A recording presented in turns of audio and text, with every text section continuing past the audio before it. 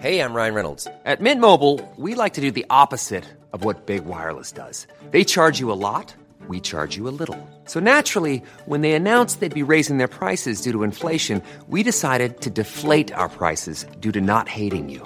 That's right. We're cutting the price of Mint Unlimited from $30 a month to just $15 a month. Give it a try at mintmobile.com/switch. $45 up front for 3 months plus taxes and fees. Promo rate for new customers for limited time. Unlimited more than 40 gigabytes per month. Slows full terms at mintmobile.com. Quality sleep is essential. That's why the Sleep Number Smart Bed is designed for your ever-evolving sleep needs. Need a bed that's firmer or softer on either side? Helps you sleep at a comfortable temperature? Sleep Number Smart Beds let you individualize your comfort, so you sleep better together. J.D. Power ranks Sleep Number number 1 in customer satisfaction with mattresses purchased in-store. And now, save 50% on the Sleep Number Limited Edition Smart Bed for a limited time. For J.D. Power 2023 award information, visit jdpower.com/awards. Only at a Sleep Number store or sleepnumber.com.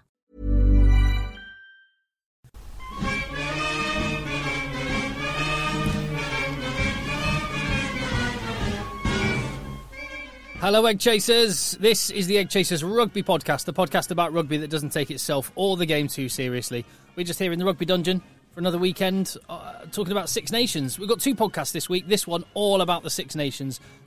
Merry SIXMAS again, gentlemen. JB. Merry SIXMAS. How are you, Timothy? Oh, very well, thank you. I'm all right. I'm feeling okay. I'm feeling buoyant. Yeah, I'm all right. Yeah, I'm content. And Merry SIXMAS, Philip. Merry SIXMAS, Tim. Do you think Phil's still hair is still Nicola Sturgeon-esque? I think he might well have moved on to. I think you know the episodes of The Simpsons where you see a young Homer. Oh, really? I think he might be at young Homer level. I can see that. I was thinking a less blonde Pat Butcher. It's the longest it's been for a while. Yes, quite. I've got slightly less facial hair than Pat Butcher. Yes, bigger earrings though. I'm glad. It's lovely to see you, Phil. I thought we might not. We almost didn't. My wife is currently in very early stages of labour, although she's been in very early stages of labour for about 36 hours now. And were it not for her amazing parents coming over from Preston to watch over her and rub her back and more bring importantly, her things. they wanted to make sure the pod could happen. Yeah, exactly. Yes, I had to stand absolutely. down. I had to stand down John O'Ross today. Oh, for you. He was about to come over. I said, "No, John O, Phil's coming." So well done, you. I appreciate it. And did you, in amongst contractions, get to watch the rugby? Fortunately, I got to watch it all. Absolutely, lovely. Every second of it because I couldn't really go anywhere. Yeah, you'll have other children, but you won't have other experiences of that exact match live. Oh, tell me about it. You just won't. Some interesting games. Enjoyed the first half of the first game, hated the second game, and loved the first half of the third game. So I missed the first game completely.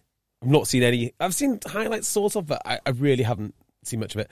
I thought the Wales game was dross. It was dreadful. I mean, it was garbage. All round garbage.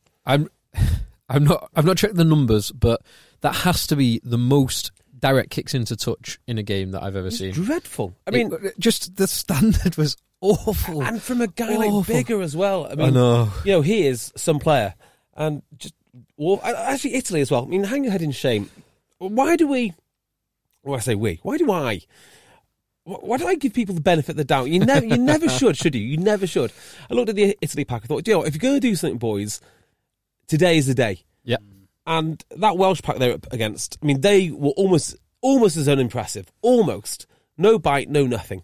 So, yeah. We've got a lot to churn over. Don't forget, you can find us at Rugby Podcast on Twitter or on Facebook, on Instagram, YouTube.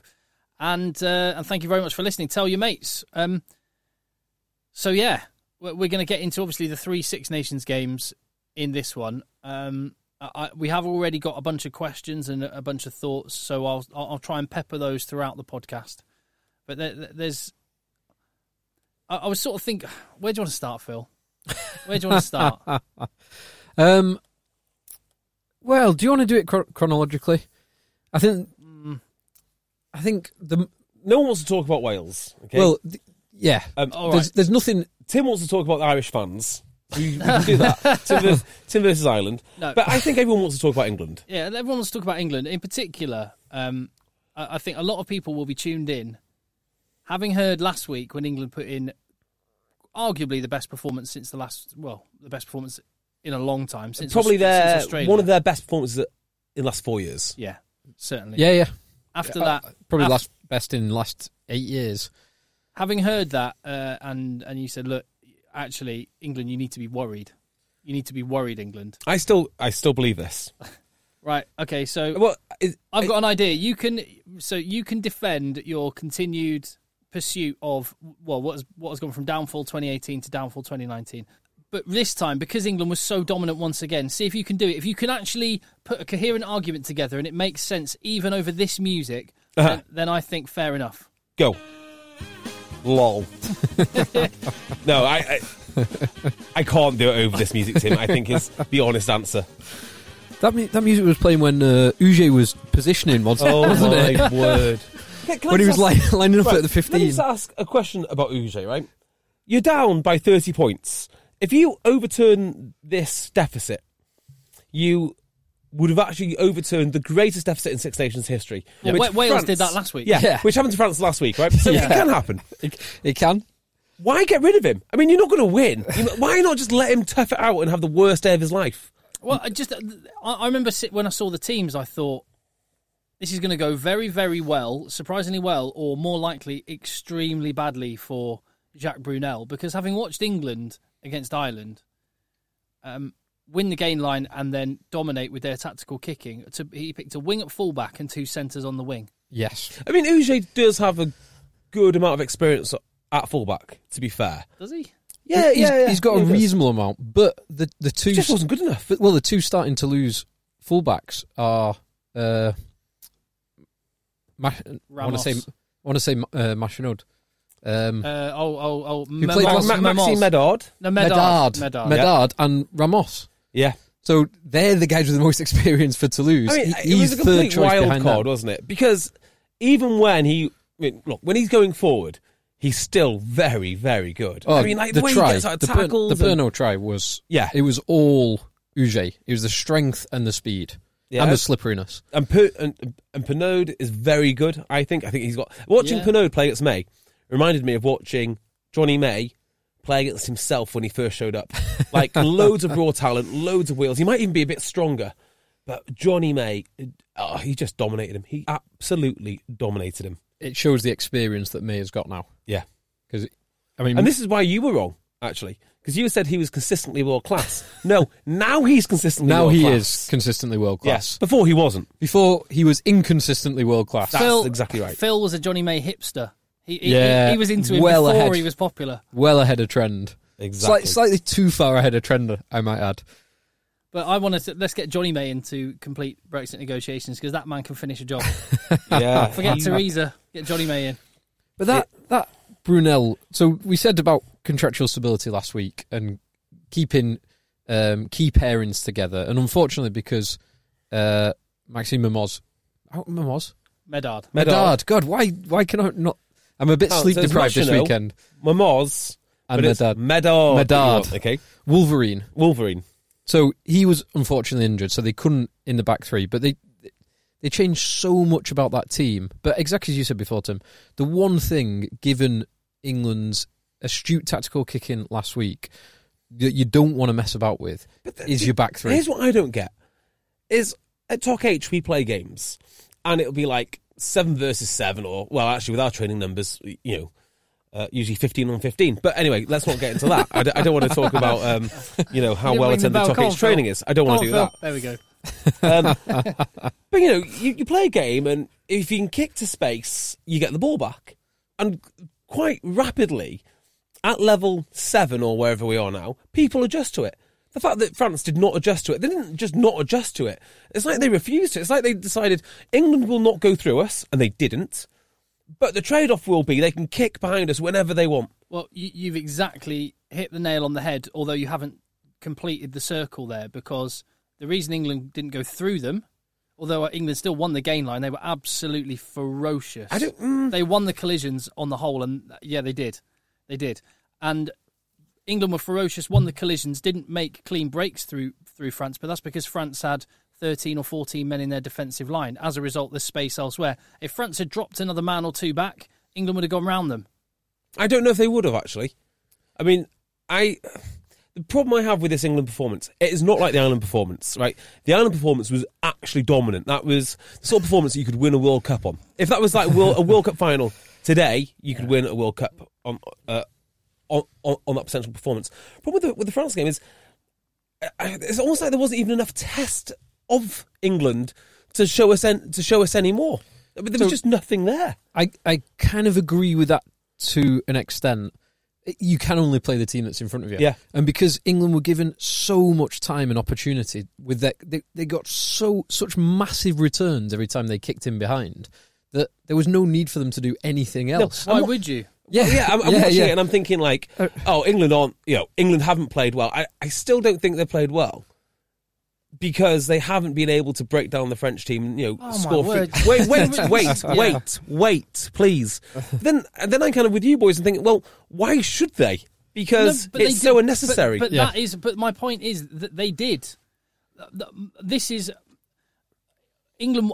You watch the game again. The way I watched it, and I don't think I was watching it one-eyed. No, I wouldn't imagine that you'd do that. I was because I was very much cheering England on, but I was trying to be objective at the same time. England won the collisions. They had quicker ball again, just like last week, on attack, because Tom Curry and Mark Wilson have been absolutely immense.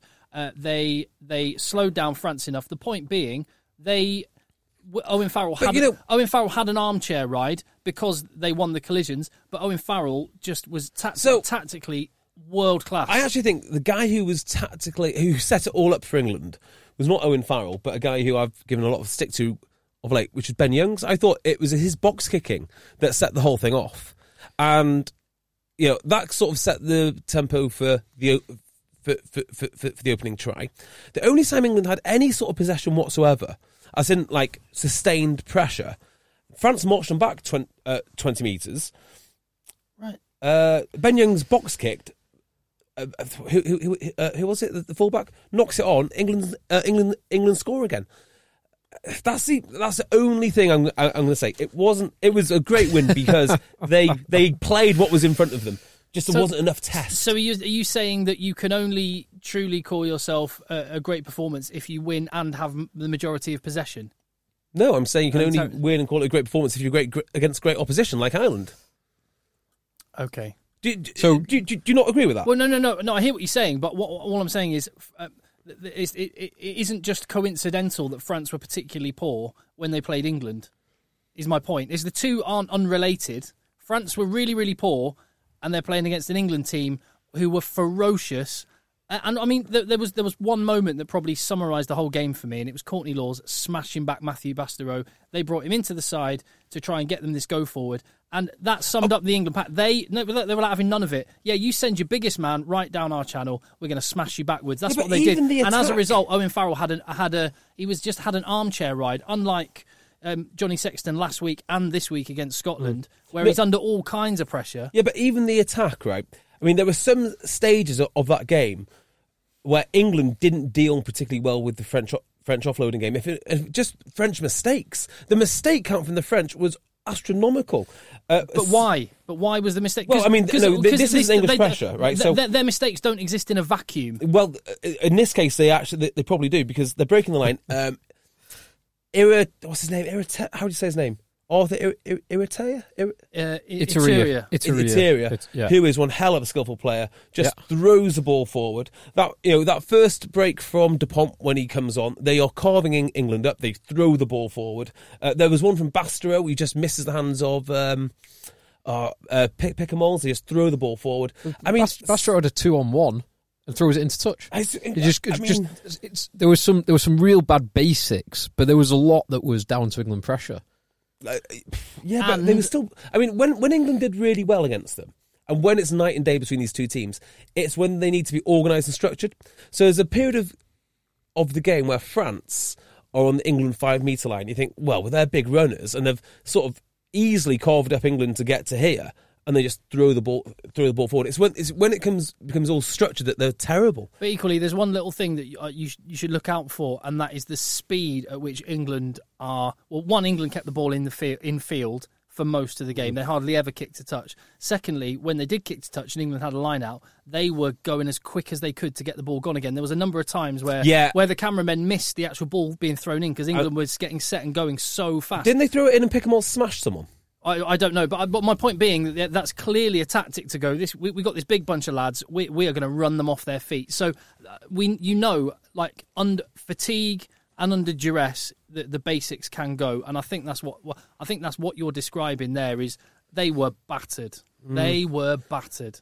I don't think they were physically battered. I think they were mentally destroyed. I think they were tactically outgunned. I mean, it was like watching men against boys in terms of tactics. I think physically, France held it pretty well, but tactically it was rubbish. So I've got a question for you. Please. So last week you spoke about England only having one way of playing. Yeah, I thought about this. And the way that you certainly referred to last week was big ball carriers. Yes. And you said if they lose Billy, Mako, Manu, they won't be able to replicate what they did. Mm-hmm. Now, how much... Because there's a question that this week's performance was purely based on, for me, a tactical kicking game. They got parity or better than parity in other areas, but their tactical kicking was so far ahead of anything that France could control. Now, that to me is a different way of playing. Yeah, it is. And is it a different way of playing? Like, for instance, if they left a 10-metre gap in midfield and never closed it and they just carried on letting you run through it. As in, you'd be daft not to take that. It's sort of like a gift that they've given you, but without you really deserving it. But going back to what I said a little bit earlier, if France did adjust and drop men back, then I think Owen Farrell would have clocked that. Ashton, Johnny May would have clocked that, and the ball would have gone in different places. So yeah, maybe. I think there is. I mean, we don't know, but maybe. Yeah, they could have. There is an element of the point you're making, which is France was so woefully inept; it would have been stupid for England not to exploit it. Yeah, exactly. But in the Ireland game, certainly two of the tries were brilliant back strike moves. Yeah, and it was phenomenally executed. One off first phase. Yeah. Look, the Ireland game, right? You can look at as a template for how England want to go forward. All I'm saying about the France game is I don't think you learn any more about England from this game. All the learning was done last game. Well, yeah, and that's kind of where my point is, because after the last game, you were quite clear that you think England have only got one way of playing. Yeah, beat people up. But in that game, they showed, well, I'd probably argue 3 distinct tactics, all of which contributed to that, which was beating people up, going wide, and tactical kicking, intelligent tactical kicking. This, we kind of saw 2 of them. We didn't really need to see 3 of them. But it's just, I guess my issue is the argument that they have only got one way of playing is kind of silly, because in the game that you chose to pick that, they clearly demonstrated 3 separate ways of playing. No, because the Ireland game, it all comes from that dominant ball carrying. So... Yeah, no. Oh, it does. It absolutely does. It was England slowing down Ireland's ball. It was just the England game plan fundamentally is big ball carrying and incredibly hard work. But that is basically it. Now, once you've got your big ball carriers and you've outworked everyone, everything opens up. Exactly. But you've got to establish that first. Yeah, I know. So that is the England game plan. Well, so that is, and they did it again today. The word I used to describe it was ferocious, and as a result. As I said, Owen Farrell had time, space, and the wherewithal to look up, see what was around, and make the right choices, as he did last week. The last 2 weeks, he has been world class. Yeah, but France made more metres than England. I don't think you're right on that. I don't think you're right that England were dominant in the collisions. Simple as that. Okay. And I don't think that, because actually, if you look at the stats, like metres made, for instance, France actually somehow in a 44 metres made doesn't tell you anything. It certainly doesn't tell you, made. it doesn't tell you about dominant collisions. Well, it kind of tells you that they made more yards. So there is something in that. Yeah, it tells you, but it doesn't tell you anything about dominant collisions. Okay, maybe it doesn't. In terms of collisions, I definitely think that France, England, in terms of the collisions, we're roughly on par. Things that pop out into my mind are people like, again, Carl Sinclair and Jamie George making amazing ball carries, getting well over the gain line. Again, Mark Wilson and Tom Curry enabling really quick ball and slowing down France's.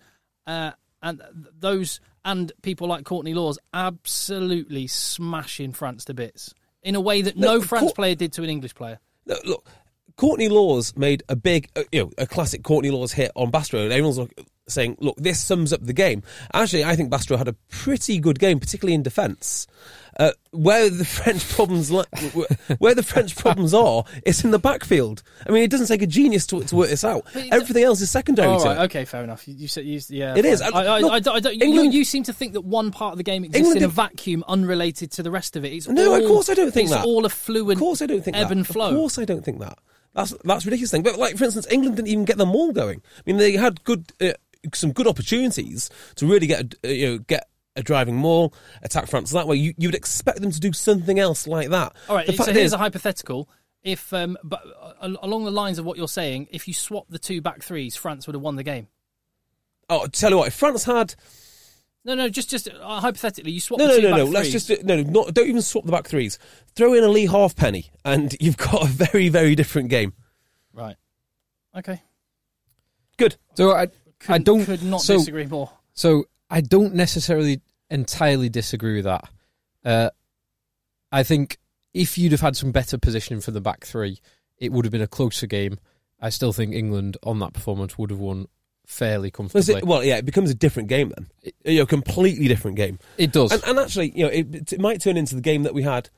And I think that's where what maybe England were looking back at is what happened last year when we played against France.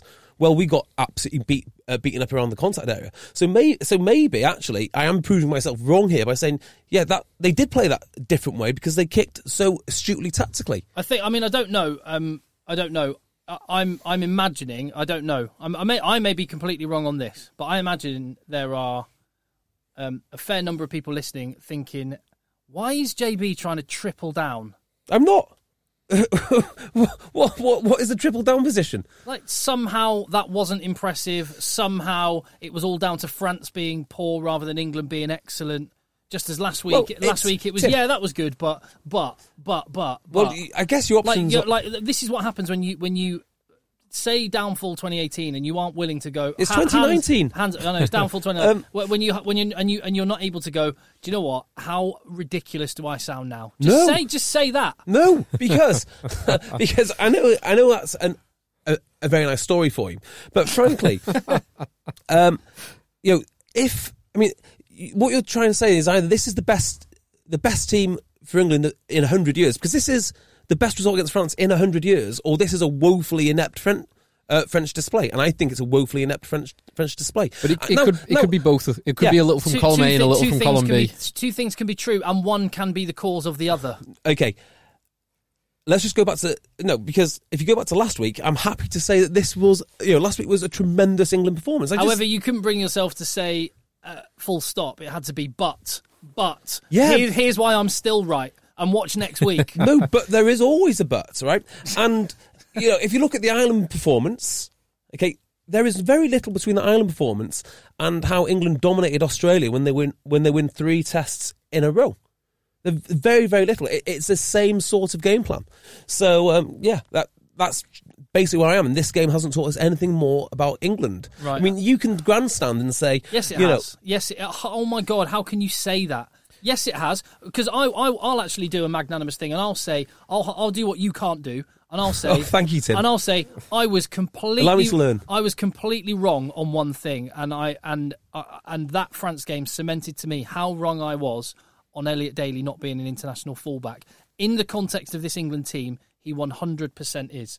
And the reason I say that is when you have a team that is so ferocious at the gain line and forces the opposition to make kicks when they're under pressure and under duress, as Conor Murray and Johnny Sexton were forced to last week, and as France's back Para and Lopez were forced to this week, that means he's going to have broken field to run into. And also for that first try, the way that he came onto Ben Youngs' pass, spotted the opportunity, and I reckon if it was Mike Brown, he would have put his head down and just run straight and probably made a good run, but gone straight. Elliot Daly, footwork, jinked, saw a bit of space, kicked it through, Johnny May scored. So I'm totally wrong on Elliot Daly. Oh, well done. Very magnanimous. So it's interesting, actually, that on the back three, England's back three, now this is going to sound a little bit stupid, but I don't think they came into the game anywhere near as much as I thought they might. And the reason I say that, so that Daly break for the first May try was absolutely superb. And Johnny May obviously got a hat-trick. Ashton got at least one assist, could have got a couple of tries. But the person who was receiving the ball most at 15, when they were kicking to France and then putting pressure on France, and France were putting awkward kicks back, the guy receiving the ball most in that deep position was actually Owen Farrell. Yeah. And Owen Farrell was playing so deep because it was working so well. And then my wife laughs at me when she's watching me. She watches me watching rugby, and if it's a team that I'm supporting, so England or Ulster, one of the things that I will always unconsciously start muttering to myself if someone kicks the ball is, "You got to find grass. You got to find grass. You got to find grass." And the amount of space and the amount of grass that Owen Farrell was finding was just incredible. It was amazing. But you found it was amazing. We've all played rugby to A level, whatever level it is. But there are truths which exist across all levels, but international more so. You can only make those little prods. You can only make those. Look up. There's a bit of space. Take that kick. If you are winning the ball and the collisions, which England did. And that's why I maintain that's how the last 2 weeks, that's the consistent between the last 2 weeks. They're so ferocious that Owen Farrell's just in an so the only thing right, and Ben Youngs. So the only thing that we disagree with, right, is that we agree that England won all the collisions against Ireland, and that's where all the successful kicking came from, and that's where all of the panic came from Ireland for their terrible kicking. And that's the parallel I draw between last week and this week. But actually, I don't even think England needed to do that, and I don't think that they did, and that's the only difference. Other than that, it was a very solid England display. They did exactly what they needed to win. You got to ask you.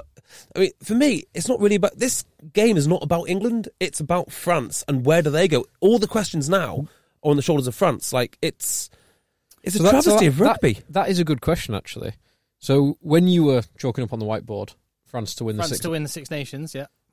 Did you mean back, win the wooden spoon? Can I just say there is a small silver lining to this, which is I actually did back myself and put a bet on for France to win the Six Nations. Should have waited and betted now. No, this is no word of a lie. This is no word of a lie. I put on the wrong bet, so my betting count actually has France to come last in the Six Nations. So I might have actually managed to get myself into a very favourable position here. That wooden spoon playoff in Rome against Italy. Yeah, it could be a. Okay, just a question on your prediction. So we watched the England game together in Madrid last year, England-France. Yes, we did. Yeah, which was a dominant performance by France. It was. We have watched several other France performances together.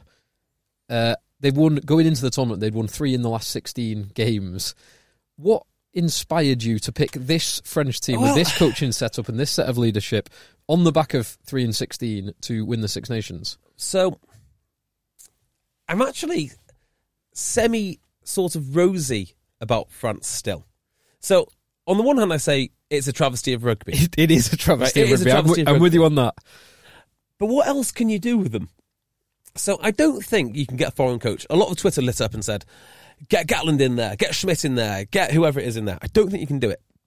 Because I don't think they understand how the French play. That's the first thing. And also, French rugby isn't intrinsically bad. We know this because we see some really good teams like Racing, who are about as French as you possibly can get, albeit with a couple of world superstars in there too. But they've always got like a Claessens in there, or there's a lot of French players that still play for Racing. They've got a good sprinkling of foreign talent as well. If you watch how they play, It's all brutal around the sides of the rucks, lots of offloads. I mean, it's very, very French. They are just a very good... They're a modern rugby team, I'd say. Rather than identifying those as French, they do everything. You don't get to top the Heineken Cup final last year. There's a game I was watching this season, and I thought, wow, that's pretty cool how they just break the line, offload, break the line, offload. And that's what France have got to do. That is good. Yeah, that is good Frenchness. I do not know of a coach in the Southern Hemisphere, or an Anglophile, if you want, who understands that style of rugby well enough to go in there and get the best out of France. And I think if you to rip it up and give them a Warren Gatland, they're kind of like what happened to Bernard Jackman at Grenoble. There's going to be an absolute uproar. There's going to be, a revolt, blood running in the street. It's just not going to happen. So it needs to be a French coach. Now, when it goes right, it's spectacular. Even today, with everything that went wrong, and the score, you did see bits like the one try. Come on. The one try was superb. That for me was about it.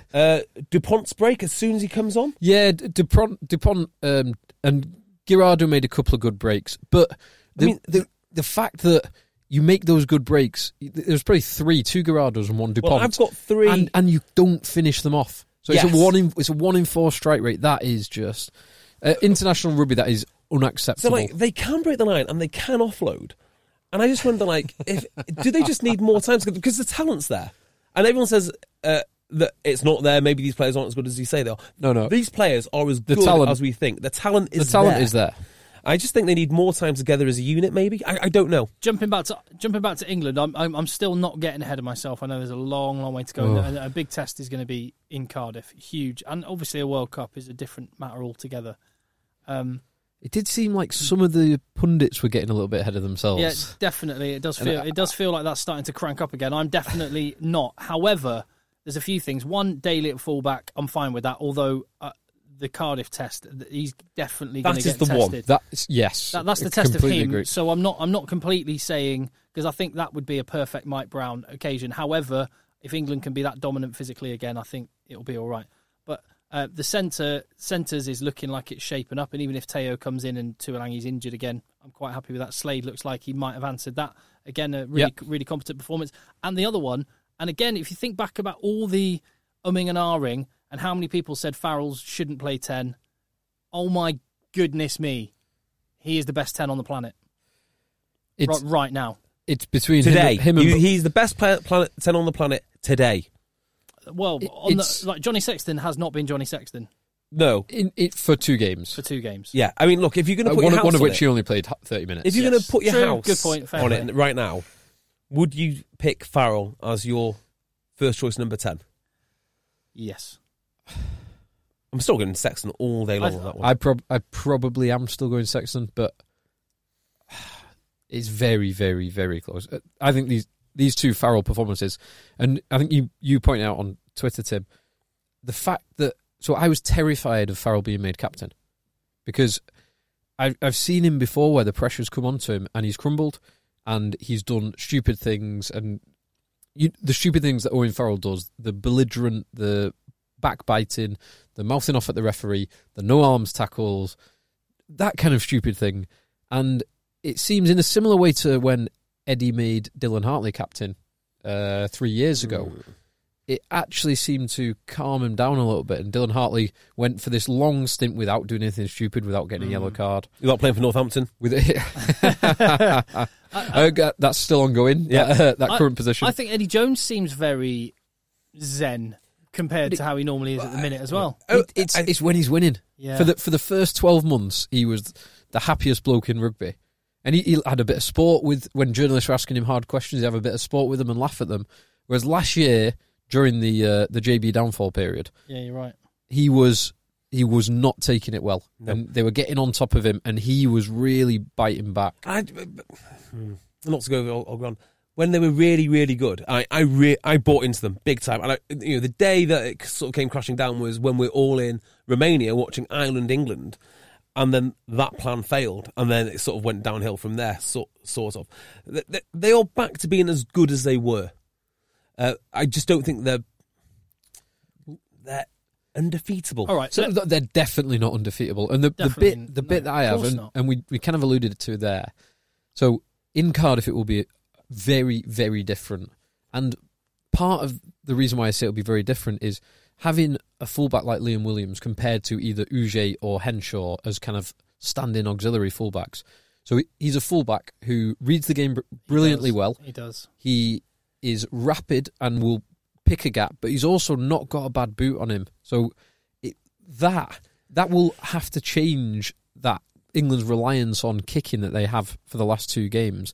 It'll be interesting to see how they cope with that. So let's imagine we're in the Wales war room at the minute, and we are Warren Gatland, Robin McBride, and who else is? What's his name? Rob Howley. All right. Han. No, it's not. Rob Howley's still there. Rob Howley's. Oh yeah, and what's his face? Yeah. Oh, English Northerner Rugby League. Sean Edwards. Sean Edwards, yeah. Well, hang on. Well, you know what happens in that war room? Everyone shuts up and Gatland gets to work. That's it, isn't it? Gatland gets. So what does what's Gatland telling the others that they're going to do? I don't know, but it's going to be fiendishly clever. Gatland is 100% the man to undo Eddie Jones. I don't think he has the team to do it. And I think when battle is joined, if England show up like they did against Ireland, it's going to be a heavy day for Wales. Here's one for me. Like I don't know exactly how they do it, but they've got to get to Ben Youngs. Yeah, because he's had two good games, and England have played very well. And he is the one that quite often when England don't play well, you go, God, Ben Youngs. He's a good barometer for England. Absolute shocker. Yeah. 100%. Yeah, I agree with that. And he's had two of his best games that I've seen him play. That I've ever seen him play, actually. And if there's one position where you think Wales actually have got the manpower to unsettle, it would be the back row unsettling a scrum half. Yeah, but the back row, I mean, their options are limited now with all the injuries. Navidi is a good club player. They've got Tipperick. And Tipperick is a world-class operator. Exactly. Who else? Who? Moriarty is a good workhorse. Yeah. I mean, look, if you said it's going to be Tipperick, fine, Moriarty, Faletau, all of a sudden I'm rubbing my hands and thinking, it's it's on. It's good. It's on. But that isn't what they're going to put out. And I think they're going to box kick the shit out of it. Yeah. So I think they'll start bigger. I think there'll be boxes and bombs, and there'll be a very ferocious kick chase. It's interesting because just moving off England for a second, moving on to Wales, I don't want to talk about that game particularly. No. But the selections were very interesting. And I read a piece, it's a little while ago, and it was an interview with Nicky Butt when he was obviously playing for Man United. So one of the things he said was, because he was in the great teams of United, but he was never really starting in the great teams for United. But he was talking about Ferguson would have a word with him, and he wouldn't be talking about like one game in advance or two games in advance. He'd be looking at kind of 3 games in advance, and we've got this special role and this special tactics for 3 or 4 games in advance, and you are going to be absolutely critical and key to that particular game plan. And when the Gatland selection against Italy, picking the second string, reminded me a little bit of that. And it reminded me, Gatland's focus this weekend was not on Italy. No. His focus, the whole squad's focus, will be on that England team, the way that England team has played, and where Wales' strengths can be to defeat that England team. They're not in the group stages together, no. Are they? England and France are. England and France. Wales and Australia are. Ireland, Scotland. Is South Africa, New Zealand? Yeah, it is, you're right. Ooh. So I don't quite know how they're going to do it. Well, maybe have a think before next week's pod when we're predicting it. Have a look back over the game tape. But I think they will have something. They'll have a little trick. Yeah, I mean, they've always got something. Wales have similar problems to England, which is they're completely reliant on a handful of players. Now, if you remove Ken Owens or Alwyn Jones, or both of them from the team, that pack is completely insipid. It has no bites, it has no ferocity, it has nothing. No leadership as well. Yeah, so it's pretty important that those two play. Yes. If they get everyone out, they might be able to hold down England. I can't see it. I just can't see it. I think England are going to be far too physical for them. Just jumping back, Boris de Chundera has tweeted a screenshot that he took of yours previously, JB, where you say, and I quote, JB, if Farrell is captain, this is going to be a dreadful Six Nations. This is you on the 17th of January. If Farrell is captain, this is going to be a dreadful Six Nations. Lots of chippy behaviour, protesting to the ref and hunting for high shots. You have been warned, England. Well, it's still the same. But if he's not under any pressure, he's not going to do it. He can afford to be an angel. But it wasn't that long ago that we were in the autumn, and that's exactly what he did. It wasn't that long ago that I watched him at the AJ Bell, and it's exactly what he did. Yeah. And on that, Michael Walsh has tweeted at Rugby Podcast and said, JB, what's your preferred flavour of humble pie? Oh, good. Oh, yeah, you bet on Global Bro Sports. Our WhatsApp group. A rugby WhatsApp group that we're in together, one of many. That you bet 2 pints with our dear friend of the pod, CJ, that Italy would beat Wales. Yeah, didn't happen either. When are you going to be recorded and when I'm out sending next. those pints? When I'm out next. So before we leave England, France, Johnny Wilkinson, have you noticed how he's sort of becoming slightly less dishevelled every week? Last week, it looked like he had hat hair. Yeah, it looked like he'd been wearing a woolly hat, took it off just before he went on telly. This year, he's got a haircut, but like his beard's sort of a little bit dishevelled. He's sort of getting gradually more handsome through the tournament. Almost as if his wife has started watching him on TV. And thought, like, no. You are not going out in that. Exactly. And his mum's watching him. And I think Wilkinson and Brian O'Driscoll are two of the best. They are. Why is Sir Clive Woodward so maligned for his analysis? Well, no, I'm malign Sir Clive Woodward for wearing a tie with a button-down collar.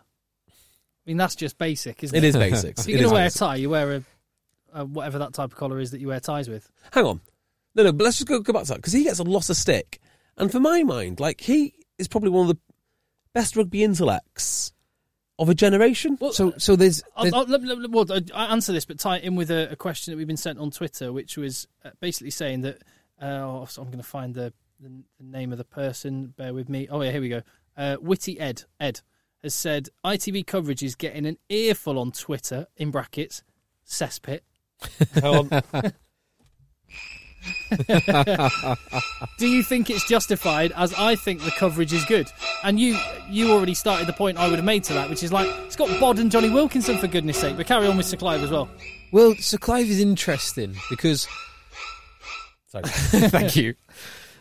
So, unquestionably in 2003, he was streets ahead of everyone. Yep. So, how do I answer this the best way? So, I went to a law seminar on Tuesday last week, and I was chatting to one of the guys who presented it beforehand. I hadn't met him, but just chatting kind of over a coffee. And really nice bloke, got on very well with him. And he started presenting, and he didn't... So he's explaining limitation of liability in construction contracts. So what is quite a basic principle. But he explained it in a way that even though I understand the principle, I couldn't get the points that he was making because he didn't make his points accessible. Now, to move that forward to Sir Clive Woodward, I don't question that his insight and his analysis and his rugby intellect is incredible. But for me, he never explains it or doesn't often explain it, so I get the picture that he's seeing. And that's something that I think certainly Bod is one of the best at. I think... Ben Kay does something similar. Flatman does something similar. Austin Healey is the best. Austin Healey, simply the best. He is the best. Austin Healey, 90% of the time, yes. There is 10% where he makes these kind of like the belligerent points. There was a great one with Sapowonga. He's like, he will never, you can never score from that sort of position. Yeah. Bang. But he always like double downs and triple downs on him. But yeah, so that's the bit for me that maybe it's because I'm so far behind Sir Clive Woodward in terms of rugby intellect, but he doesn't explain it in a way that I get it. I wonder if it's kind of like asking the CEO of AstraZeneca to explain the intricacies of developing a cancer drug at laboratory level. So, like, Sir Clive Woodward assembled this great team. He has coaches doing this, that and the other. He has analysts, he has everything. But actually, what his role was to bring this team together and then oversee the whole thing like a CEO. And actually, maybe he doesn't get the ins and outs of the the ruck or exactly... or maybe he's very good at explaining it to experts. Yeah. Because he's explaining it to a guy that is an expert at managing the ruck. I want this outcome. Go and get me that outcome. Yeah. It's just, I don't know if anyone else gets that feeling. And maybe it's on me. Maybe it's on him not explaining it in kind of layman's terms. Mm. But I guess that's the whole point of broadcasting rather than narrowcasting, isn't it? It is, yeah.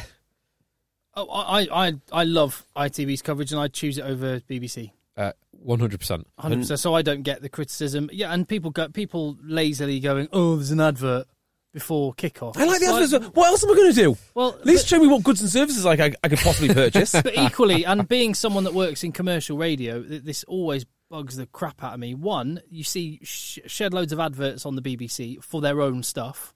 Yeah, but you don't think of them as adverts. Oh, the BBC podcast's out. What? Yeah, exactly. The number of times, God, when I used to do a breakfast show and I'd sit down on like a Sunday night getting ready to go to work and do my breakfast show the next morning, and there'd be a massive primetime advert for my competitor about 9 p.m. on BBC One. Oh, right, that's about £500,000 worth of advert right there. Yeah, cheers. Great, cheers, thanks for that. No, but so you see adverts and you don't think about them as adverts. But secondly,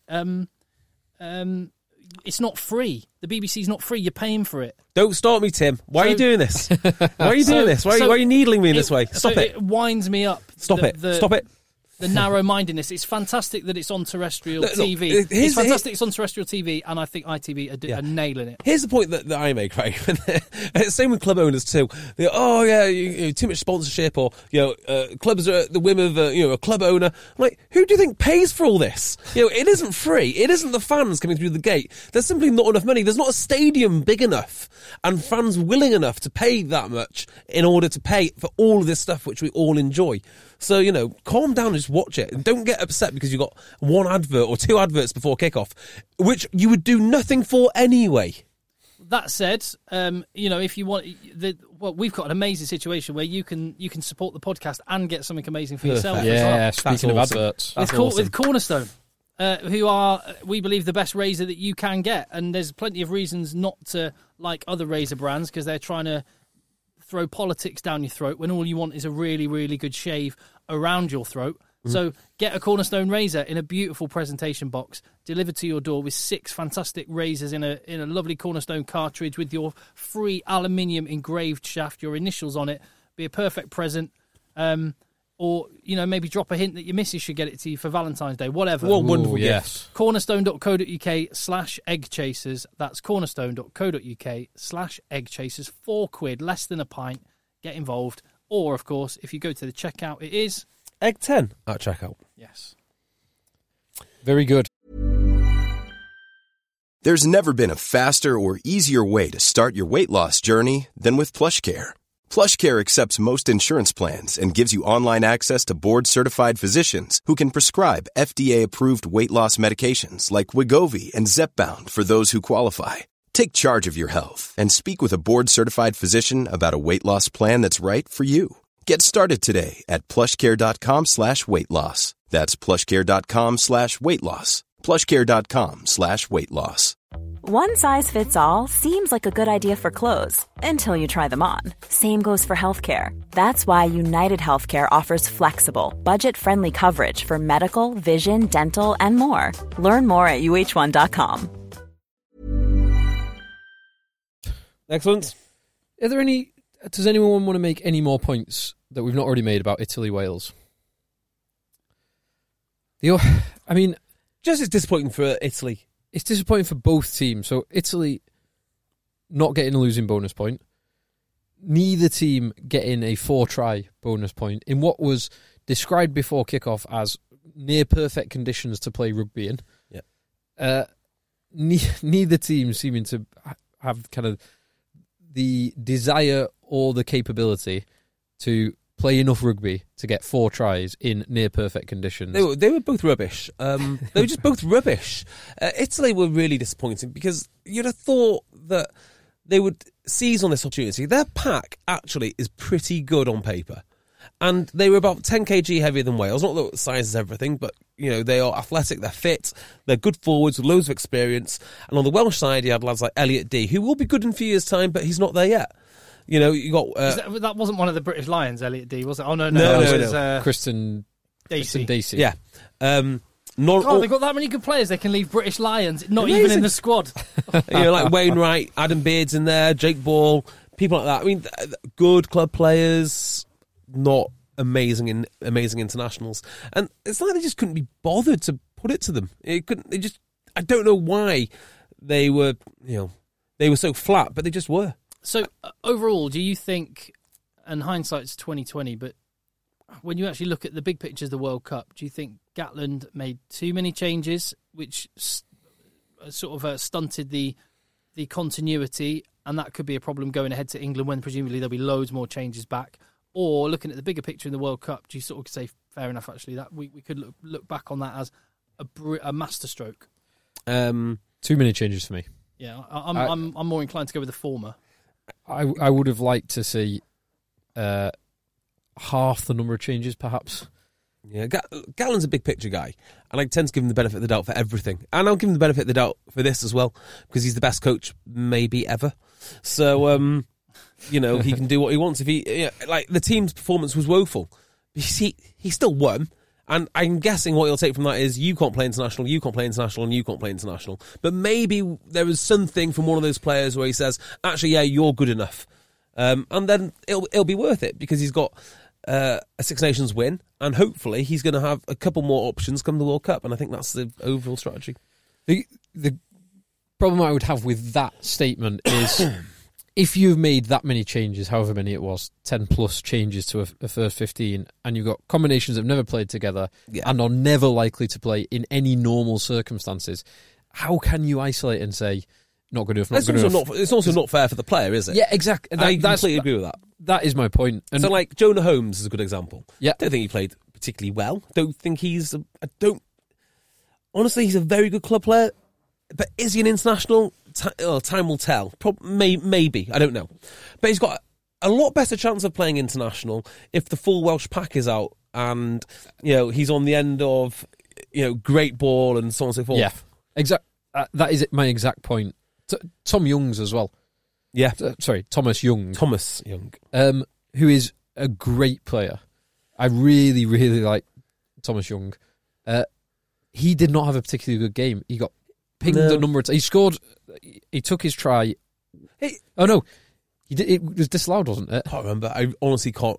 He took the try that was disallowed well. This game is so badly faded in my mind. I seem to remember him kind of growing into the game, actually. He did do all right on the breakdown towards the end. He got a couple of good steals. He got one very good steal, actually, where he went underneath the body rather than... Yeah, he got pinged a couple of times for it, though, for either not listening to the referee, where you'd get the extra second at club level, you don't get it. Josh Navidi is 100% not an 8. Yes, correct. He's very energetic.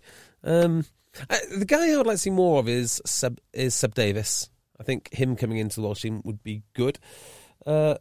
And I didn't really think much of the scrum half. Aled Davis. Yeah. Truth be told, so there you go.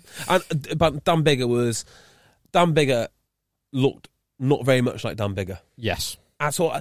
You used to make the point of, if you put him in the squad with Dan Carter and Johnny Wilkinson... That is so true. ...and Johnny Sexton, he'll be the best. Yep. Which, this is a reverse example of that. Yeah. You put him in a squad with Elliot D and Wainwright... Sliced it into touch. Just doesn't care. He doesn't care enough. It's not big enough for him. Yeah.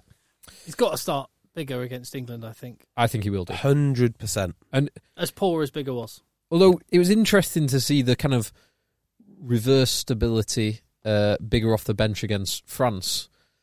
Because I would say you want Anscombe to come off the bench because as broken field runner, he's more explosive, more exciting, can open up more opportunities. But if you want to close out the game, if you get a lead or get close to a lead and you want someone to close out a game, there are few better than Biggar. Anscombe, people think he's the second coming. I just don't. I don't think he is. I think Pratchell is going to be the more attacking option. If you wanted to do that, I'd start with Pratchell and then bring on Biggar. Or do you know what I'd do? Start Biggar and then finish with Biggar. That's a good option. That is my number one option for pretty much everything that Wales do. Yeah, and if Biggar gets injured, you get Anscombe on for a bit. You get some painkilling injections into Biggar. Exactly. You give him a blood capsule. Yeah, you fix him up. Yeah, you've got to get him back on the field. There you go. Have we talked enough about Wales? We've talked way too much about Wales, Italy. Before we move on to Scotland, Ireland, there's a couple of things I forgot. One, Sinclair, when he did the little hit on the top of the head. It's stupid. It was, but did you not see what Kyle Sinclair, though, isn't it? Itaria did before? He sort of swiped him across the face. So that was interesting. It goes back to your point last week about the French TV crew not showing replays of the events that incriminated French players. Yeah. The English TV, the media, didn't show Sinclair getting slapped when Nigel Owens was asking for the footage. He did get a slap. Did he get a slap? He did get a slap. So I didn't see it. He did get a slap. Yeah, but Sinclair is an adult, okay? He's an adult and an international rugby player. Just don't do it. He also just, he didn't punch him. He just sort of grabbed... Yeah, but just don't touch people's heads. Yeah. Didn't James Haskell get yellow carded for that? Yeah, but that would be a soft yellow card if you got one for that. Anyway, of course it would be, but who's to say it's not like the World Cup final? Sir Clive was saying he should have done. Yes, I take your point. I think he probably should have. And also, if it's a closed fist, that for me is a yellow card. No matter how much force there is, closed fist. He grabbed the scrum hat. But hang on, who got the yellow card for pulling the scrum hat off? I don't know. Did Hassan? Was it Mauler? Did Mauler pull the scrum cap off? Haskell? Off Haskell. Yes, he did. No. Someone got a yellow card for that. You can't do that, sir. You can't do that. That was that, wasn't it? Yeah, and then... no, he squirted water. Yeah, that was it. And then Mauler must have got a yellow card for that. No, surely not. Someone's scrum hat went, and Mauler doesn't wear a scrum hat, right? So someone threw James Haskell's scrum hat. One of those two gets yellow carded. And the funny thing is, when Haskell says, you can't do that, squirting the water at me, I'm pretty sure Danny Kerr picked up a water bottle and squirted water at him, which is bloody brilliant. Yeah. The other one is, I think it was in the huddle, just England have started having a huddle at half-time before they go in. And there was this lovely moment, I'll have to go back and watch it again. I don't think I imagined it. I might have got the moment wrong. But Mark Wilson, you hear the camera's right near him, and you hear Mark Wilson just go, how good is this? I just really love it. And have you seen what people have been doing with his Wikipedia page? Yes, I have. Mark Wilson says he can play either blindside flanker or at number 8. He's an absolute physical specimen with the potential to be the toughest man in world rugby. No nightclub bouncer could take on this unit, etc. Did you see the video of England on the Watt bike with Mark Wilson going for it? No. Oh, it's a good video. You'll appreciate it. Some good triceps. I really do like Wilson. I mean, I wish England was more... I wish there was more Wilson in England. I was wrong about Daly. I was wrong about Wilson. You were wrong about Wilson. You've been talking about Wilson for 4 years. No, I haven't. I didn't think he'd be. I didn't think he'd be this good for England. I've been talking Rob Shaw and how much I love Rob Shaw. I honestly think, right, the first time that we mentioned Wilson for England was when we were in the. I distinctly remember it in the XFM studios. So we were talking about 2 or 3 years ago that we were calling for at least. Yeah. No. I've always said he's great, but I never thought he'd be this good.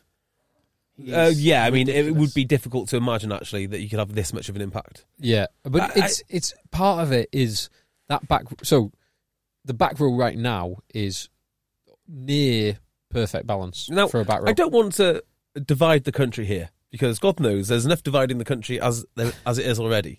But do you think part of Mark Wilson's appeal is, sorry if you're down south, that northern grit, just like like same as the best of Owen Farrell is that horrible northernness, and the worst is the fact that he's been down at Saracens and he's a bit chippy now. Whereas like Wilson is that pure Cumbrian, workmanlike, gritty, tough, nails hard, but he doesn't pipe up too much. He's grateful to be there, and I think a lot of guys sort of forget that gratefulness. Just gets on with it, doesn't he? Just gets on with it. I'm not sure how much I would attribute to the northernness. About 100%? 80 to 90%. What about the Curry boys?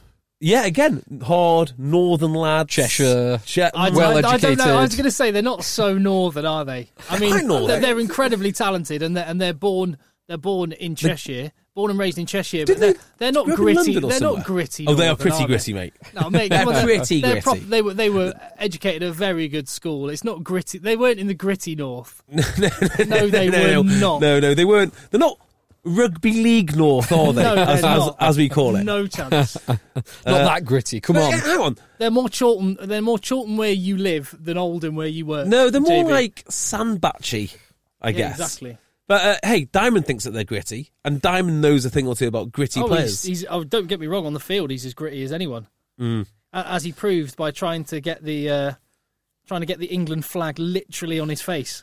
Oh my word! That's with the blood. I tell you now.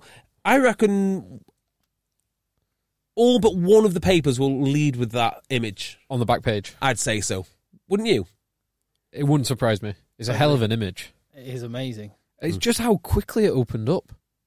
Yeah. Because you watch the hit, and I think it was it? That's the picture. Yeah.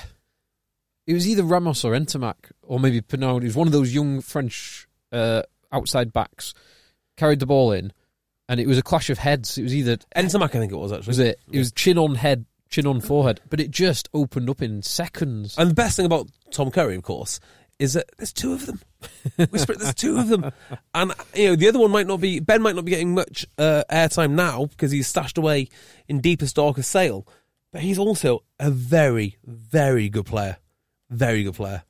Well, that's probably a good point to remind you that we will have two podcasts this week. One about domestic rugby, where we'll be talking, looking ahead to the Premiership, which returns this weekend, and a little bit of a salary cap deep dive.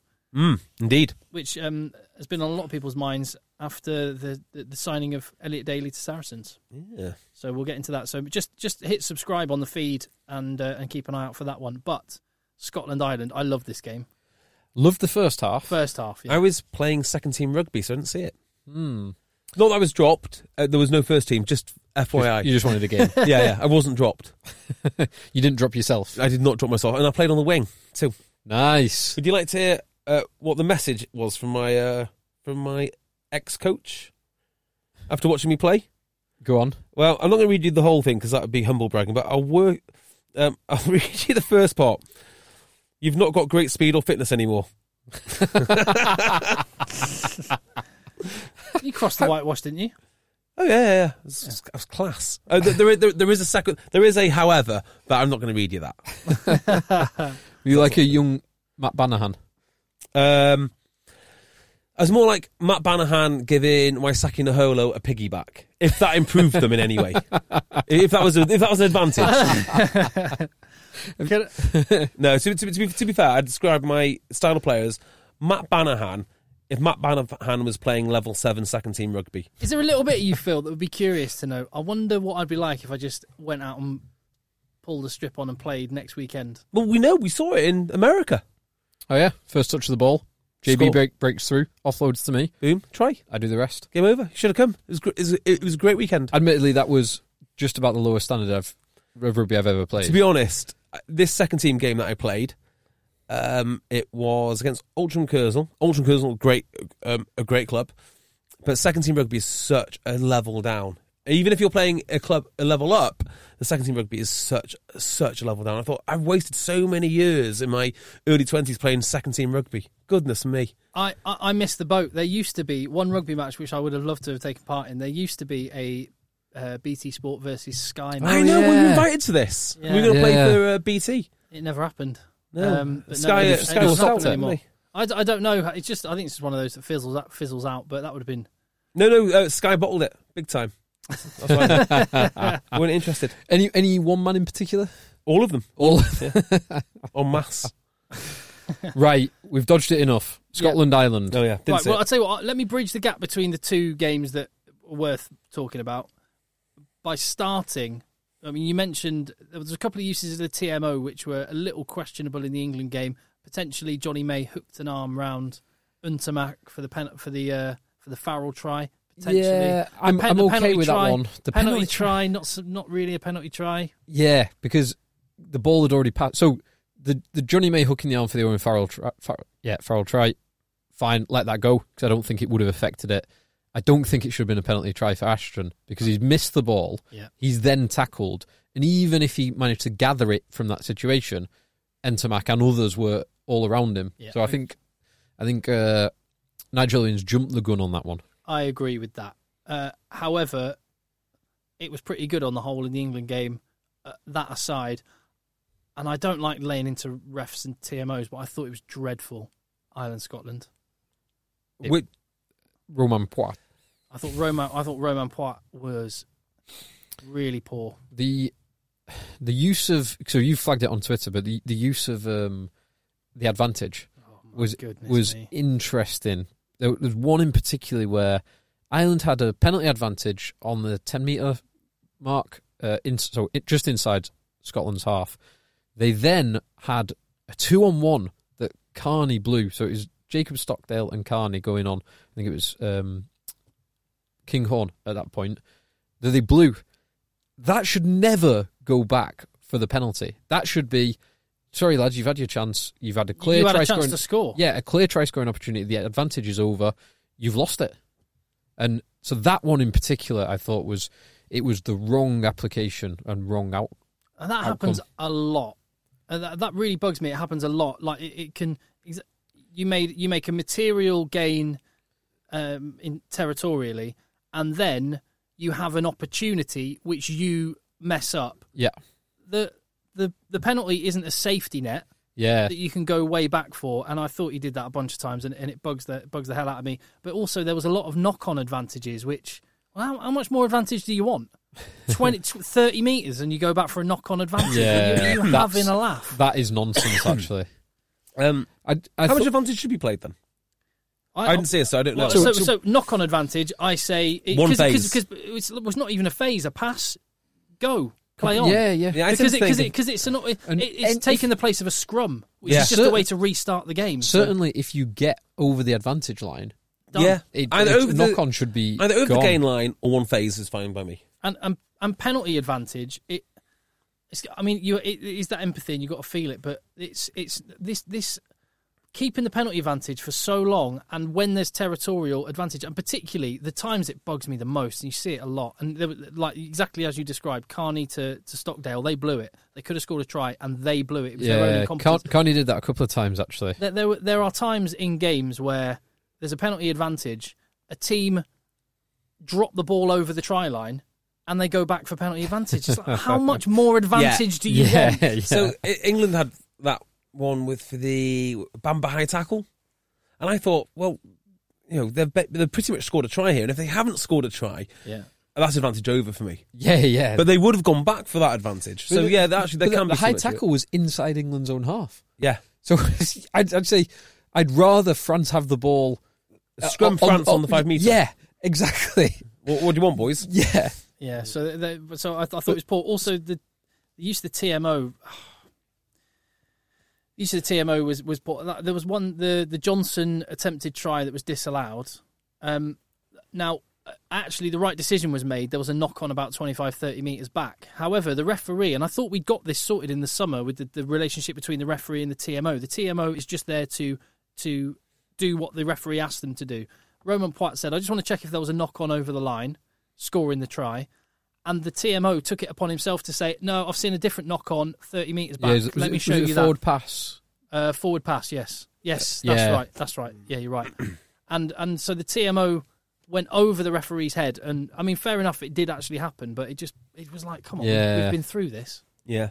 So there were some other refereeing decisions and non-decisions. So there was the Carberry forward pass. Yes. Which was a phenomenal pass. It might have gone forward, but momentum law, it was a perfect pass. It was a brilliant break. Interestingly, the same people on Twitter... Here we go. Week, oh, buckle up, boys. Too right. So last week, the pass to Henry Slade for a try, which was a wonderful try for England. And here we go. Was a legal pass, but due to the momentum law and due to the laws of physics, the ball travels forward despite being a legitimate rugby pass.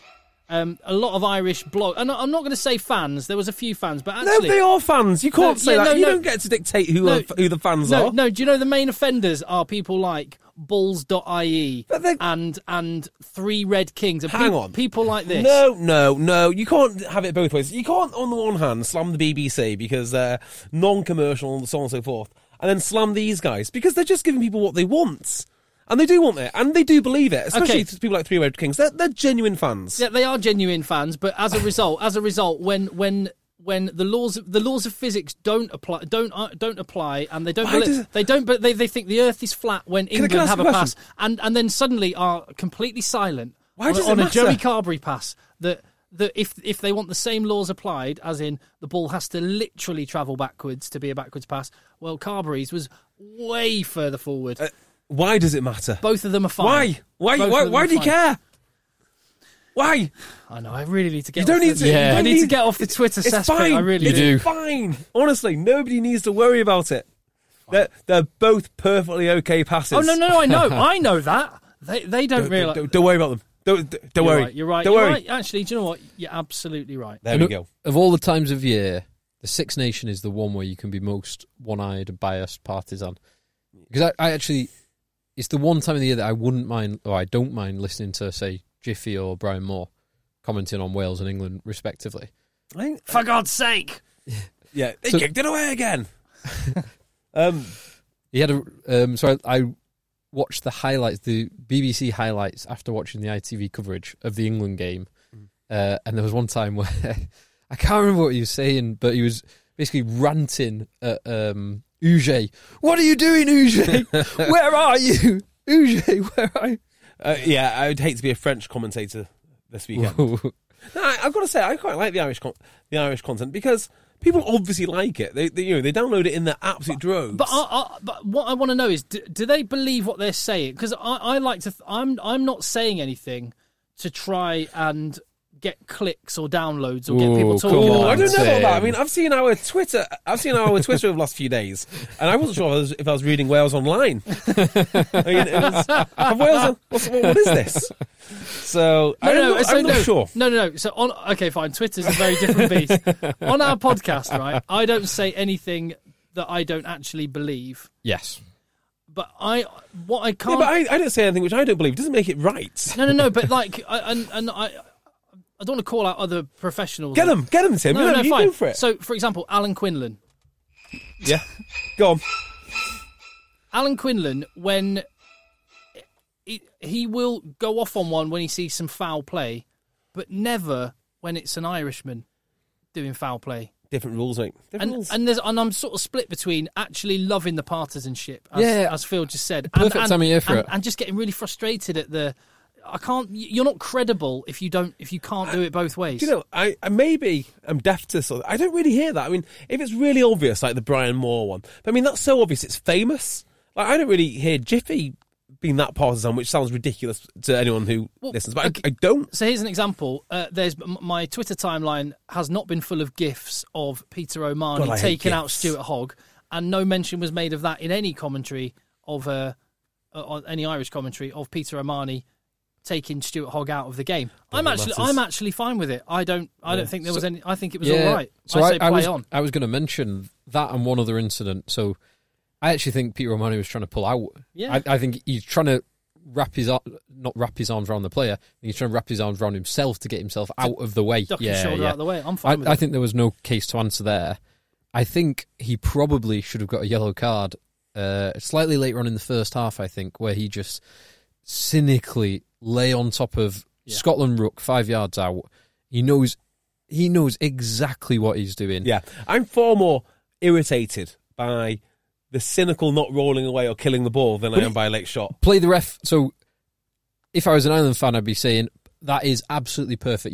You've stopped the momentum, stopped a try scoring opportunity, and you've only got away with a penalty. Yeah, well done. Well done. That is perfect. World class. Yeah, world class flanking play. That is superb. Yeah, I want him a yellow. That to me is a yellow card. But that annoys me much more. So I didn't see any gifts of that. But actually, just for the record, I think Peter O'Mahony was fine on the thing with Hogg. I agree with you on the one on the try line. But I saw so many gifs of and there's so many articles now. Look at teams targeting Johnny Sexton. It's outrageous. And the one where Johnny Sexton takes it right up to the line and puts Stockers through. They've really through. Got to you, haven't they? Put Stockers. Are you looking for people's votes? So Johnny Sexton beautifully put Stockers through on an inside ball and then got smashed. Was it Dell who smashed him? Yeah, totally legally. Again, 100%. He was totally committed. Sexton plays the way to play as a fly half is to put your body on the line because you draw in defenders. Yeah. And he does. If he'd have given that pass, half a second earlier so he doesn't get smashed. Stockers isn't through. Yeah. But, my boy Stockers, what a try that was. So Roger Grace tweeted us and said, Sexton smashed to bits fairly or not? Yeah, because he's on a rugby pitch. Yeah, so it wasn't late. Dell was committed. Exactly. He knew that by drawing him, he would put Stockers through. I think that was fair. I think he was targeted, but I think it was all above board and fair. In the same way that the best players are. Yeah. Do you know a little bit of it, JB? And I think what it is I'm slightly defensive of my sport in general. I'm ready to go because last week there was all the rubbish about what was all the controversy after the England game? People go, the Manu Tuolangi hitting the ruck. Oh right, okay. Now we can get out. So I think this is this is basically where this is all coming from. Is things like Manu Tuolangi hitting a ruck becomes suddenly the bone of so much contention for people after the game. And God forbid that you criticise Ben Ryan, because if you criticise Ben Ryan, I know you'd never do that because you used to play with Newbury, did you?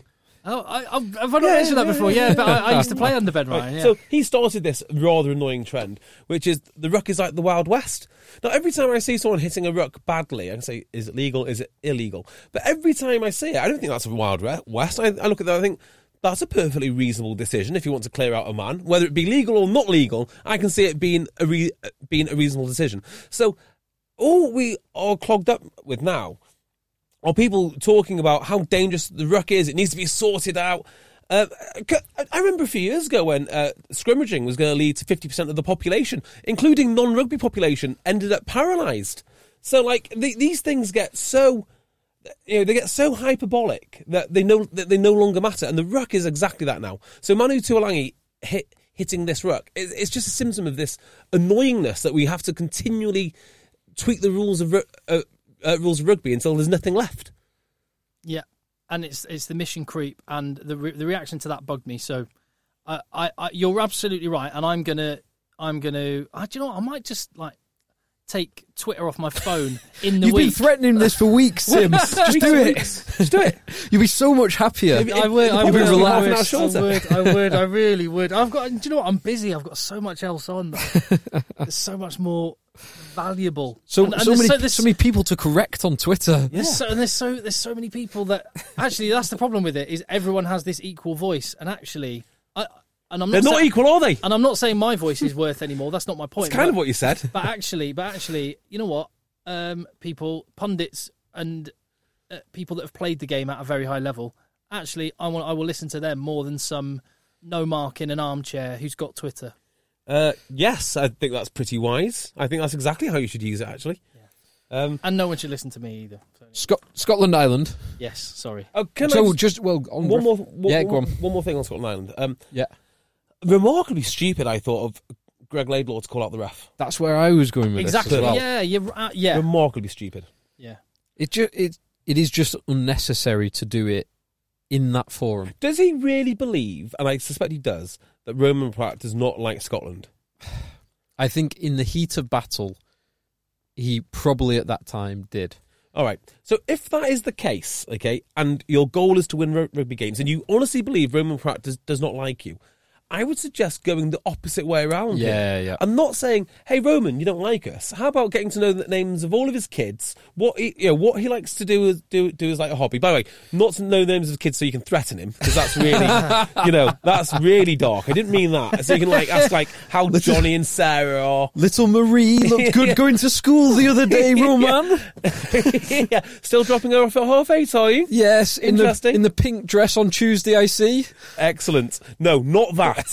Right, buy him an apple, do all those things. Become a suck-up, a teacher's pet. Yeah, I mean, literally, right, I know in my league, right, I know that one of the refs is a TA army officer. I know one of them is a curator of a museum in Birmingham. I know that one of them is what was he? Well, he was a school teacher. You've got to know them all. You've got to know all of their names. You've got to be ultra nice all the time. And even when they get it wrong, just nod your head. And actually, even if they get it really wrong, say, that's a really good decision. Well spotted. Thank you, sir. Thank you, sir. He's a professional. Yeah, Chris Murray tweeted us at Rugby Podcast and said, for the sake of argument, let's agree Romain Poit was terrible. Is there anything to be gained from players saying so? No. Well done. Well done, Mr. Murray. I'm certain that Greg, on video analysis Monday morning, he will regret that decision. Yeah. He should have said... Particularly when there's enough video footage to look at where he might go, oh, do you know what? I probably left 6 or 9 points out there by not going for the posts. Yeah. Mm-hmm. My bad. What can you do first? Yeah. Look at yourself and then work outwards. There was some turnover on ruck ball in key positions. There was the Hugh Jones seat pass to Seymour in the corner of the first half. I wouldn't like to put all the blame on one of those two, on either one of them, because I think Seymour slightly overran it and Hugh Jones' pass was slightly behind him. But if that pass and the timing is perfect, it's try time. Stockers cannot get across to him. That's 5 or 7 points. So those, we said it. I made a point about it a while ago. James Comey, the FBI director, when he was getting criticised by both the Hillary and Trump fans after the 2016 election, he was, by both of them, he was a single point of failure, because it's far more difficult. It's far easier to point at a single point of failure rather than look at multiple layers of mistakes and errors. Nuance should be the word of 2019. Nuance. Yeah. So it's like people suddenly again. We're in. I'm not saying anything politically, but like you would genuinely think that people actually believe the European Union isn't the most incredible, wonderful institution. Oh God, where are we going here? No, that's fine. Okay. I'm just saying, or complete evil institution, depending on how you read it. Or completely. I think that's the message we're taking away. Is everything's binary. The message I'm taking away is that is why I that's like. How I understand it. There's one of the two. That's why I like my fence. I can sit on my fence and I can have a foot in both camps and I can see the merits on both sides. Yeah. There's nuance. I think Gregor Townsend will be frustrated with Greg Leo's comments, and I think he will have his team working on some basics that cause them to miss points. Yes, agreed. Entirely agreed. Although the one thing I think Laidlaw did brilliantly was a bit of shoe pie on Peter O'Mahony when he had hands on the ball in the ruck. I love justice. I got so excited about a bit of ruck justice that was allowed to happen. Is that because you don't care about welfare? Yeah, it's because I don't care if players have arms or hands or not. Yeah. What if Peter O'Mahony, when he's 85 and arthritic, wants to take up the piano? Yeah. What if he can't play Snap with his children, Tim? Or his children's children? Yeah. It's awful. What an awful human you are. Ireland. So Ireland needed a win. Got the win. They got a win. Ireland, certainly last year, I was talking them up as possibly the best team in the world. Definitely World Cup contenders. Six Nation Grand Slam hopes. Do you think this was a return to form? Do you think this was a notable progression? Or do you think this is we're still seeing an Ireland off colour? The latter. I think they're slightly off green. I'm going to look at this slightly deeper, actually, and say it's just how rugby evolves. Everything has got a certain amount of time to run. It's all circular. So when we think the All Blacks are the greatest team on earth, they still might be, actually, there is a blueprint to beat them, and then they lose their confidence, and they get a bit shaky, and they can lose to South Africa, and they lose to Ireland again, and so on and so forth. Every now and again, Australia beats them when they play half a dozen flankers. Yeah.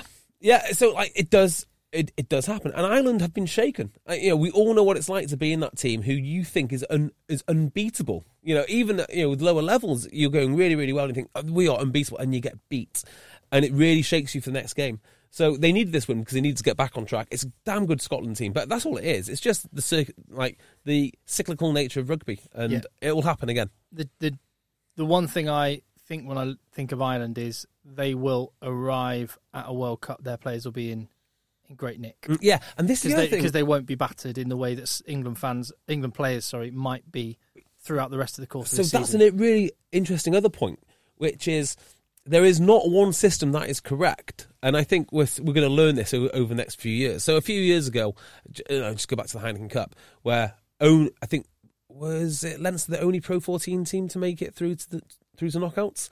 This year, it's 3 seasons ago. Yeah, it's like it's the opposite. You see this period of this Irish dominance, then all of a sudden you see England absolutely spank Ireland. You think, well, actually, is it right that Ireland rest all of their players for so long? Were they slightly rusty? Is that the right way to go about things? So I don't know if you're right about that going into World Cup. Maybe England are more battle hardened. Another question for this game: whose loss was bigger? Both went off in the first half. Sexton and Hogg. Hogg for me. They're two very capable replacements. Yeah. Kinghorn and Carberry are superb replacements. I think maybe Hogg is right. I just think the drop off between Hogg and Kinghorn is far greater than Carberry and Sexton. And you talk about barometers of Scotland performances. How many times has he been man of the match in a famous win? Yeah, he always feels like he's a second away from a hamstring pull. Or a second away from breaking the line and going 60 metres. Yeah, one of the two things is going to happen. He's just on that edge, isn't he? Yeah. Probably Hogg. And actually, that again is a compliment to Carberry. Yes, massively. And Carberry, who one of his first involvements was to throw an intercept pass to Finn Russell, which led to the Johnson try. After that, he was superb. I thought he played really, really well and controlled the game excellently. So yeah, I'd agree. I think Hogg was actually a bigger loss. I was surprised when Maitland came in for Kinghorn on the wing, but maybe he does offer a bit more versatility. Did Rory Best come off the field? For Cronin? Mm-hmm. Towards the end, I think, yeah. I think I would be looking towards the end of Six Nations. Here's something maybe not that controversial, maybe it is. I think I'd be looking for a different hooker to start in the World Cup. So the problem with that is you then need a different captain. Yes. Why do teams do this to themselves? I wonder if the qualities to be a captain are so synonymous with older players who are nearly about to pack it in that you're sort of stuck with this guy who you're not sure is going to quite be there come the World Cup. It's difficult. I think I might be wrong about this, but I think Best being an Ulsterman rather than a Munsterman or a Leinsterman does help the dynamics a little bit.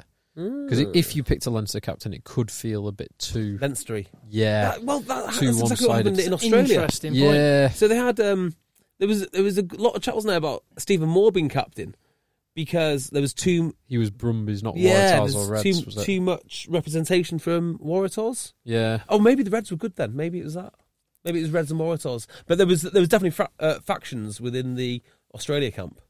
So I think unless Bess has a monumental drop-off in form, which he's not, he is still playing some good rugby.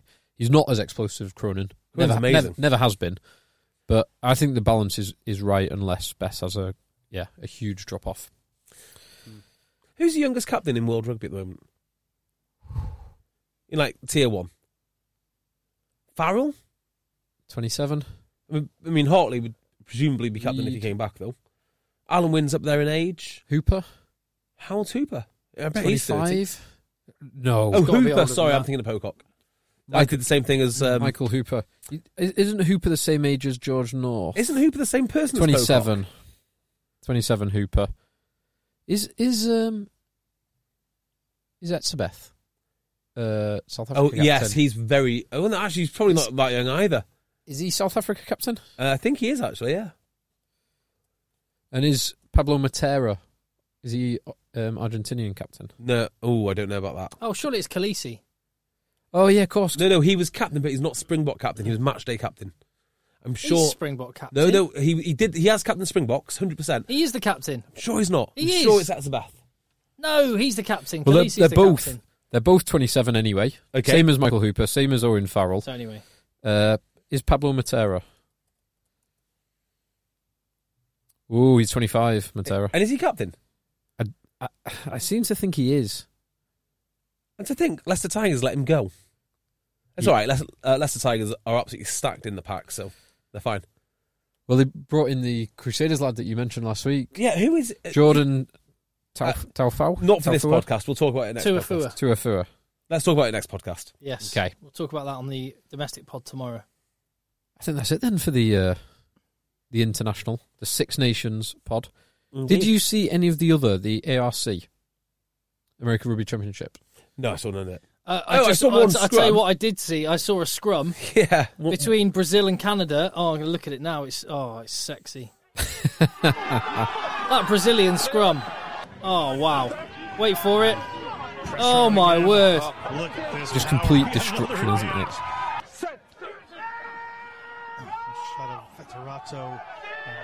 Amazing. Brazil barrels this one forward. They're practically running the scrum down the field. It's. Do you think there's going to be any? There's going to be any championship coaches looking at those? Looking at those props, Tim. I would imagine so. I know we know one quite well. Yeah. Do you reckon they'd be interested? I reckon they might be. Interesting. Argentina 15, not Argentina, but A15 from Argentina. Yeah. Hammered the United States 45-14. Yeah, there was a live stream on YouTube. I watched a little bit of it. Did you? Yeah. How did AJ go? Not from what I saw, not great to be honest. It was mostly Argentina. Paul Lizicki got a red. Yeah. Oh God, there's quite a few cards in this. Right, I think we've exhausted all the fuel we've got on this Six Nations podcast. I'm going to go and delete Twitter. Yes. Well, I bet you don't. But we are at Rugby Podcast right there. Well, let's see if you've deleted it by our next podcast, shall we? Yeah, and you can find us there, just as you can find us everywhere else. Don't forget to hit subscribe, tell your mates, get yourself a Cornerstone Razor, and we will see you on the domestic podcast next time. Let the boys play. Yeah, the boys played. Mom deserves the best, and there's no better place to shop for Mother's Day than Whole Foods Market. They're your destination for unbeatable savings, from premium gifts to show-stopping flowers and irresistible desserts. Start by saving 33% with Prime on all body care and candles. Then get a 15-stem bunch of tulips for just $9.99 each with Prime. Round out Mom's menu with festive rosé, irresistible berry chantilly cake, and more special treats. Come celebrate Mother's Day at Whole Foods Market. Planning for your next trip? Elevate your travel style with Quince. Quince has all the jet-setting essentials you'll want for your next getaway, like European linen, premium luggage options, buttery soft Italian leather bags, and so much more. And is all priced at 50 to 80% less than similar brands. Plus, Quince only works with factories that use safe and ethical manufacturing practices. Pack your bags with high-quality essentials you'll be wearing for vacations to come with Quince. Go to quince.com/pack for free shipping and 365-day returns. Protect your dream home with American Family Insurance. And you can weather any storm. You'll also save up to 25% by bundling home, auto, and life. American Family Insurance. Get a quote. Find an agent at amfam.com. Products not available in every state. Discounts may not apply to all coverages on an auto or home policy. Discounts do not apply to life insurance policies. Visit amfam.com to learn how discounts may apply to you. American Family Mutual Insurance Company, SI, and its operating companies, American Family Life Insurance Company, 6000 American Parkway, Madison, Wisconsin.